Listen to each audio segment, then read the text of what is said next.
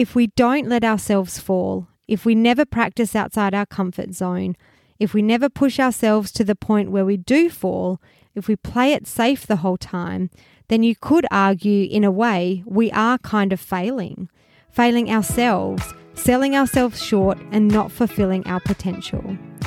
To play devil's advocate though, given our line of work and the fact that potentially there are our patients' lives at stake, is playing it safe problematic? Is there such a thing as playing it too safe? In the true sense of the word, no, but staying within that comfort zone leaves little to no room for development. Where is the progress? Where does the career satisfaction come in? Welcome to the Positivity Podcast. I'm your host, Emma McConnell, equine vet, company director, wife, stepmom to one, Chihuahua enthusiast, and lover of miniature ponies. We are on a mission to bring happiness back into veterinary medicine by shining the brightest of spotlights on all the positive aspects of the veterinary industry. Through the sharing of stories, we will showcase the magic and joy that comes with being a veterinary professional, encouraging you to remain motivated about this special vocation and helping you become as mentally wealthy as possible, both at work and in life. Every one of us has a unique story that is worth sharing, and this is the perfect platform to share the extraordinary tales of our colleagues and community. So settle in and rediscover the joy of veterinary medicine and get ready to feel inspired and energized about your chosen career. This is the Positivity Podcast. Hello everyone and welcome to episode 5 of the Positivity Podcast. I would first just like to say thank you so much to each and every one of you that has tuned in to the first 4 episodes.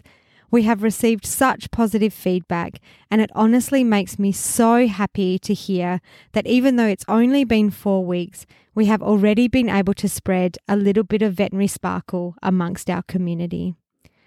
Our company has 3 core values: lifelong learning, community and connection, and veterinary happiness. And I think we would all agree that it is very difficult to achieve true happiness in our profession without continuing to grow in our skills and our knowledge, and without the support of a community that understands the stresses and strains of the job. When it comes to continuing professional development, it's really important not to neglect our personal development as well, and we would consider both of these to be essential for attaining career satisfaction and subsequently fulfillment and happiness. Too often though, as a result of ever-increasing workloads and expectations, this tends to be overlooked. Despite its importance, it is never considered a priority, or the opportunities simply aren't there to be taken. To protect the future of our profession and to protect ourselves, this really needs to change. Similarly, we need to remember that we are not an island. Now more than ever, we need our support networks, and we need to be there to support other veterinary professionals, our colleagues. We should be united. After all, aren't we all on the same team? I saw this graphic on social media a few days ago, and it said, "Be the vet that fixes another vet's crown without telling the world it was crooked." Oh, how good is that? And it is so true.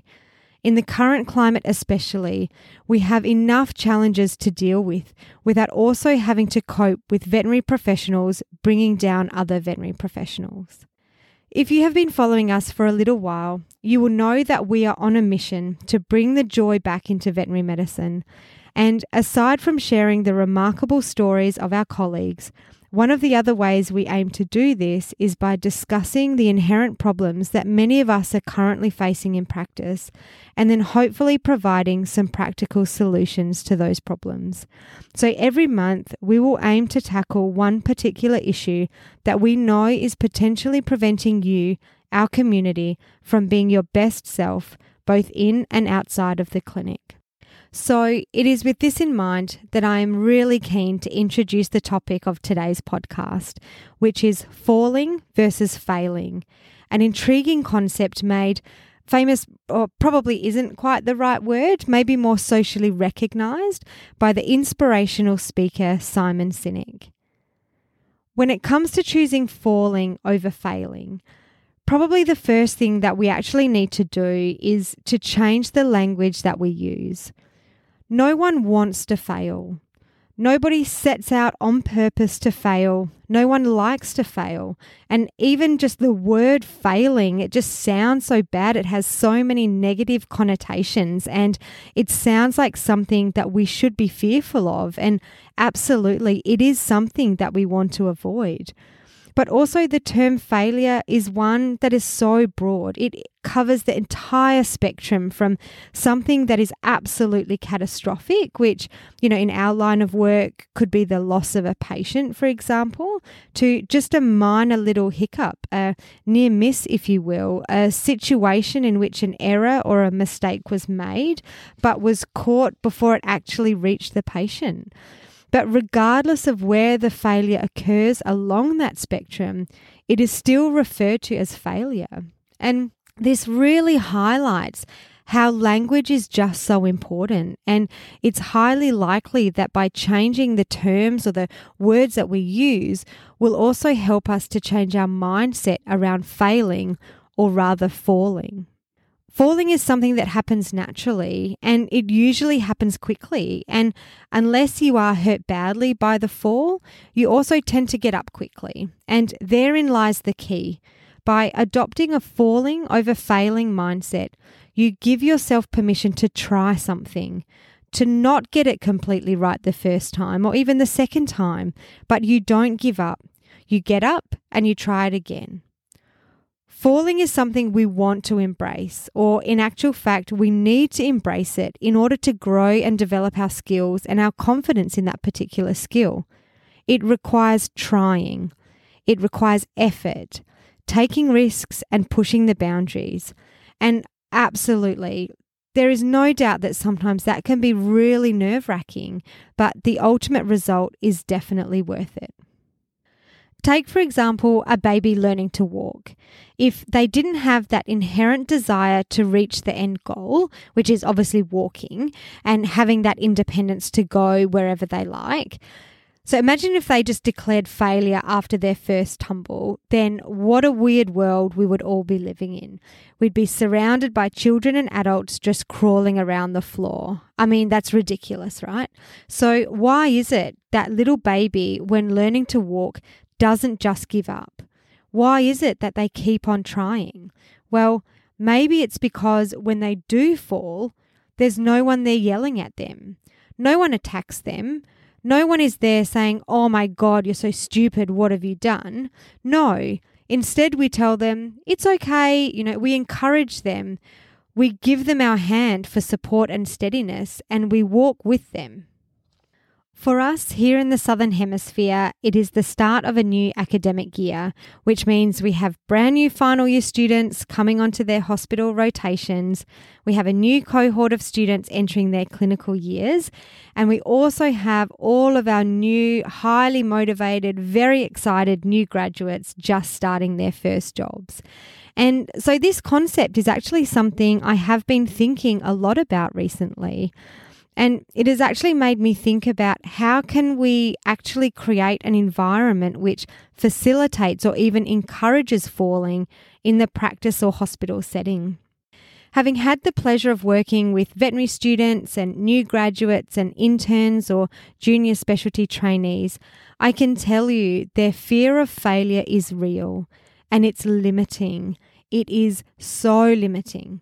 So the question is, as the more experienced or senior team members, as practice owners and as leaders, what can we do to help our new or recent graduates? And one of the key things is probably going to be defining precisely what failure is. And yes, potentially that is going to be different, practice to practice, but no doubt it's probably going to encompass those worst case scenarios, those semi-permanent or permanent problems, the loss of a patient. So, perhaps it's the patient that dies under anesthetic or a patient that dies because of a misdiagnosis or a procedural problem. It could be the loss of a client or, a severe breakdown in client relationships, or maybe it's damage to the practice's reputation. But by clearly defining what you or what the practice would consider to be a true failure. And of course, we do need to be realistic and we need to acknowledge that failure does exist. It's just that not everything that doesn't go 100% according to plan would be considered failing. But hopefully by having these conversations and providing these clear and direct boundaries, hopefully we will empower our new colleagues to be confident in the knowledge that they can fall and they have permission to fall. It's safe and their job isn't at risk if they do fall. Because we never want to get into the situation where they are too afraid to try something. And I guess the other thing we should also try and do, which is definitely easier said than done, especially, when you have a busy clinic or you have a waiting room full of clients, is that if possible, if we can see them starting to fall, but we know, the consequences of them falling are not too severe, if we can just try not to swoop in and do it for them or to take over, and rather we can just kind of sit back and ask them, how can I help you to fix it? So I remember when I was a resident and was trying to do a lumbosacral CSF tap on a horse that had presented with neurologic signs. And I think actually it ended up having West Nile virus, if I remember correctly. I'd placed my first needle. Everything looked good. I thought I'd felt that little pop, but I didn't get any CSF fluid. So I adjusted my position a little bit and I tried again. Still nothing. By this stage, I was obviously nervous, because it was sort of the first time I was doing this. I was disappointed because I wasn't getting it. And I was also getting frustrated because I just didn't know what it was that I was doing wrong. So at that point, I actually asked my supervisor to take over. And being the really supportive and very good supervisor that she was, she said no. The horse was well sedated. It was blocked. The horse was fine. And granted, it was a university hospital, so we did have that luxury of time. But no, my supervisor said, no, you need to, do this. You just keep trying. So she didn't do it for me and she didn't take over. And instead, she just stood next to me and she helped me direct my positioning and boom, CSF sample obtained. So I'm sure we can all remember times when we have done things or tried something for the first time. It wasn't quite going the way we wanted it to. And then someone has come over. They've not done it for us. And they haven't stood there and told us that we're really stupid for not being able to get it straight away. But instead, they've just given us a pointer or two. And what this really highlights is that falling isn't necessarily something we can do on our own. In our profession especially, where, there are high stakes, there are lives at risk, there is a real necessity for mentorship, for guidance and for leadership. And most importantly of all, there needs to be trust within the practice. So although we talk a lot about providing these safe learning environments for our students and our recent graduates, I really don't think the concept of falling versus failing is unique to them. And it always makes me wonder, as more experienced veterinary professionals, why don't we ever give ourselves the same courtesy or the same opportunities? Don't we also have the right to fall once in a while? Because that's really the only way we are going to continue to develop or progress. Like Master Shifu says in Kung Fu Panda, if you only do what you can do, you will never be more than you are now. If we don't let ourselves fall, if we never practice outside our comfort zone, if we never push ourselves to the point where we do fall, if we play it safe the whole time, then you could argue in a way we are kind of failing ourselves, selling ourselves short and not fulfilling our potential. To play devil's advocate though, given our line of work and the fact that potentially there are our patients' lives at stake, is playing it safe problematic? Is there such a thing as playing it too safe? In the true sense of the word, no, but staying within that comfort zone leaves little to no room for development. Where is the progress? Where does the career satisfaction come in? It's certainly not to say that we need to be cavalier or careless about things, and we certainly don't want to be putting our patients or our colleagues or other people at risk. We fall in as controlled an environment as possible, with the caveat being that we do actually learn something from the experience. So when I was doing my master's research, we had to place intra-arterial catheters into the carotid artery to facilitate arterial blood gas analysis. And this was a new technique I was learning. And again, I was really lucky to have a great supervisor who mentored me through the procedure. What I did forget, though, was the fact that these catheters were placed in the carotid artery and the horses were conscious. So, not really thinking about it, I flushed the catheter with heparinized saline. And the next thing I knew, the poor pony became really wobbly on her feet. She started to show, some significant neurologic signs associated with that intracarotid injection. And thankfully, she did recover quickly with no sort of significant or long-lasting consequence. Did I make a mistake? Yes. Did I fail? No. I didn't fail. I fell. But did I learn something? Yes. Don't flush an arterial catheter when the horse is conscious. Lesson learnt, and I haven't done it again since. So if we do continue to fall, but we never learn anything from those experiences, so we keep doing things the same way, never improving or progressing, then in some ways that too is failing. With that said, maybe we can consider falling as a minor setback that provides feedback on how to do it better next time. But in order to succeed, you do need to get back up and try again, whilst acknowledging the fact that yes, you might fall again. And something that could potentially be quite useful in this context is the habit of reflective practice. Now, this definitely wasn't something I was taught at vet school, but it is now well and truly incorporated into the veterinary curriculum, and for good reason. Reflective practice is a process of critical evaluation and self-assessment that requires careful examination of a situation or event in order to learn something from the experience. In many cases, whatever it is that is learnt tends to lead to a change in perception or behaviour that is almost always positive. Now, there is no getting around the fact that this process can be really uncomfortable, as we do need to be open to and honest about the fact that maybe we did make a mistake. Maybe we could have made a better decision. But again, so long as we can learn from these cases, then we are continuing to develop as veterinary professionals and bettering ourselves and our abilities. Engaging in self-reflection also gives us power. It allows us to identify our strengths and our weaknesses, and maybe in reality, these are actually different to what you originally thought. It can help to highlight the areas where we might need more training or education, and that's not a bad thing. It might also help us to identify whether or not our current practice policies and systems are still valid, or are there protocols that need updating. Yes, I can hear what you're saying. That all sounds great in theory, but as if I have the time during my properly overbooked day to engage in reflective practice. And I hear you, I promise you I do.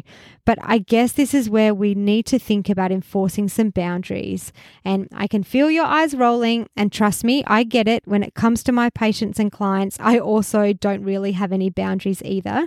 But as veterinary professionals, isn't it time that we prioritize our personal and professional development to ensure that we have careers that are sustainable and fulfilling?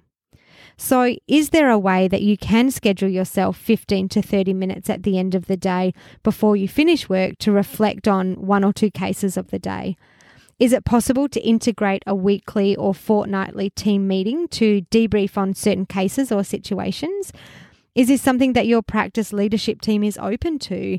It's certainly worth a discussion, don't you think? In my experience, another arm to reflective practice is to consider those things that you do really worry about in your job. So those things that truly do cause you anxiety. Recently, I was chatting with one of our senior residents about the types of emergency cases I'm most worried about coming through the door. And whilst having this conversation, it actually became really clear that there is an element of fear. Absolutely, there is a fear of failing. There's a fear that the patient will not survive because of my actions and my decision making. There's a fear of not knowing what to do in that very instance, and there's a fear that I won't be able to act quickly enough. So for me personally, the two cases that I worry most about being presented with is the horse that can't breathe due to an acute upper respiratory obstruction and a patient that is hemorrhaging from its carotid artery secondary to guttural pouch mycosis. Now, granted, these are extreme cases, they are true emergencies and thankfully they don't occur with any frequency, but they are the types of cases where your immediate actions really do determine in that moment whether or not that horse lives or dies. So this conversation actually became a really neat exercise as we talked through exactly what we would do in that situation. We put ourselves in the scenario and discussed the exact steps that we would take. So for the horse with the obstruction, for example, obviously the most important thing to do would be to secure an airway. So we would perform a tracheostomy. Now, this is a procedure I've done. I know how to do it. I can talk someone else through how to do it. But can I do it whilst dealing with a highly distressed horse and a panicked owner? I don't know. So I want to be as prepared as possible. So my plan moving forward is to practice performing tracheostomies on cadavers whenever I do have the opportunity. At the time this podcast episode comes out, we are at the very end of January. We are well and truly back into the swing of things. Christmas seems like an absolute lifetime ago, and all of our good intentions and motivations surrounding our New Year's resolutions are probably starting to wane, certainly if you're anything like me. So perhaps the challenge that I'm going to put to you is actually quite timely.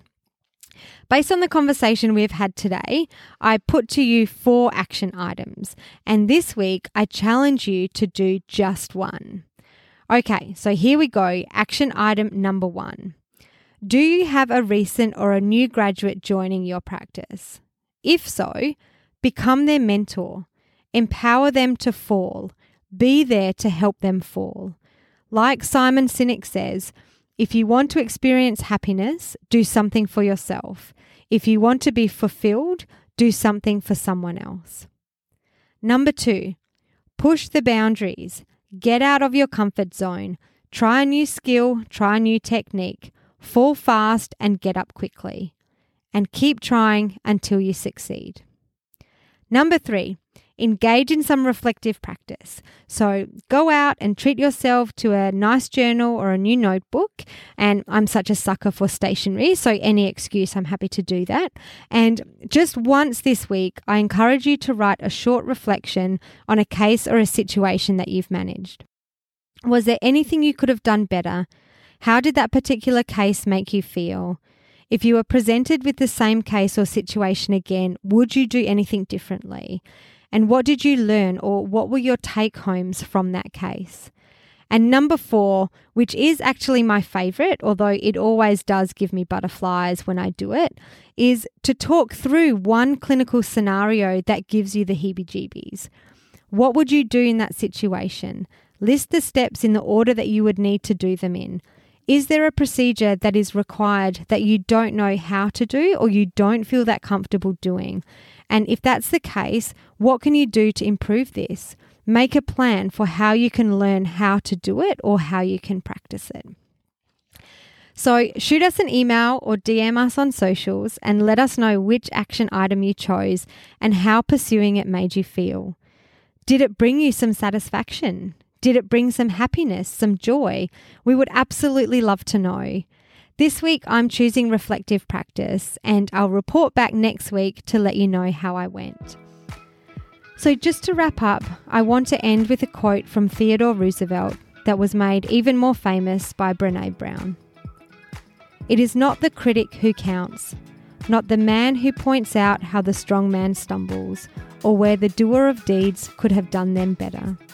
The credit belongs to the man who is actually in the arena, whose face is marred by dust and sweat and blood, who strives valiantly, who errs, who comes short again and again, because there is no effort without error and shortcoming, but who does actually strive to do the deeds, who knows great enthusiasms, the great devotions, who spends himself in a worthy cause, who at the best knows in the end the triumph of high achievement, and who at the worst, if he fails, at least fails while daring greatly, so that his place shall never be with those cold and timid souls who neither know victory nor defeat. Wishing you a wonderful week ahead. Bye for now.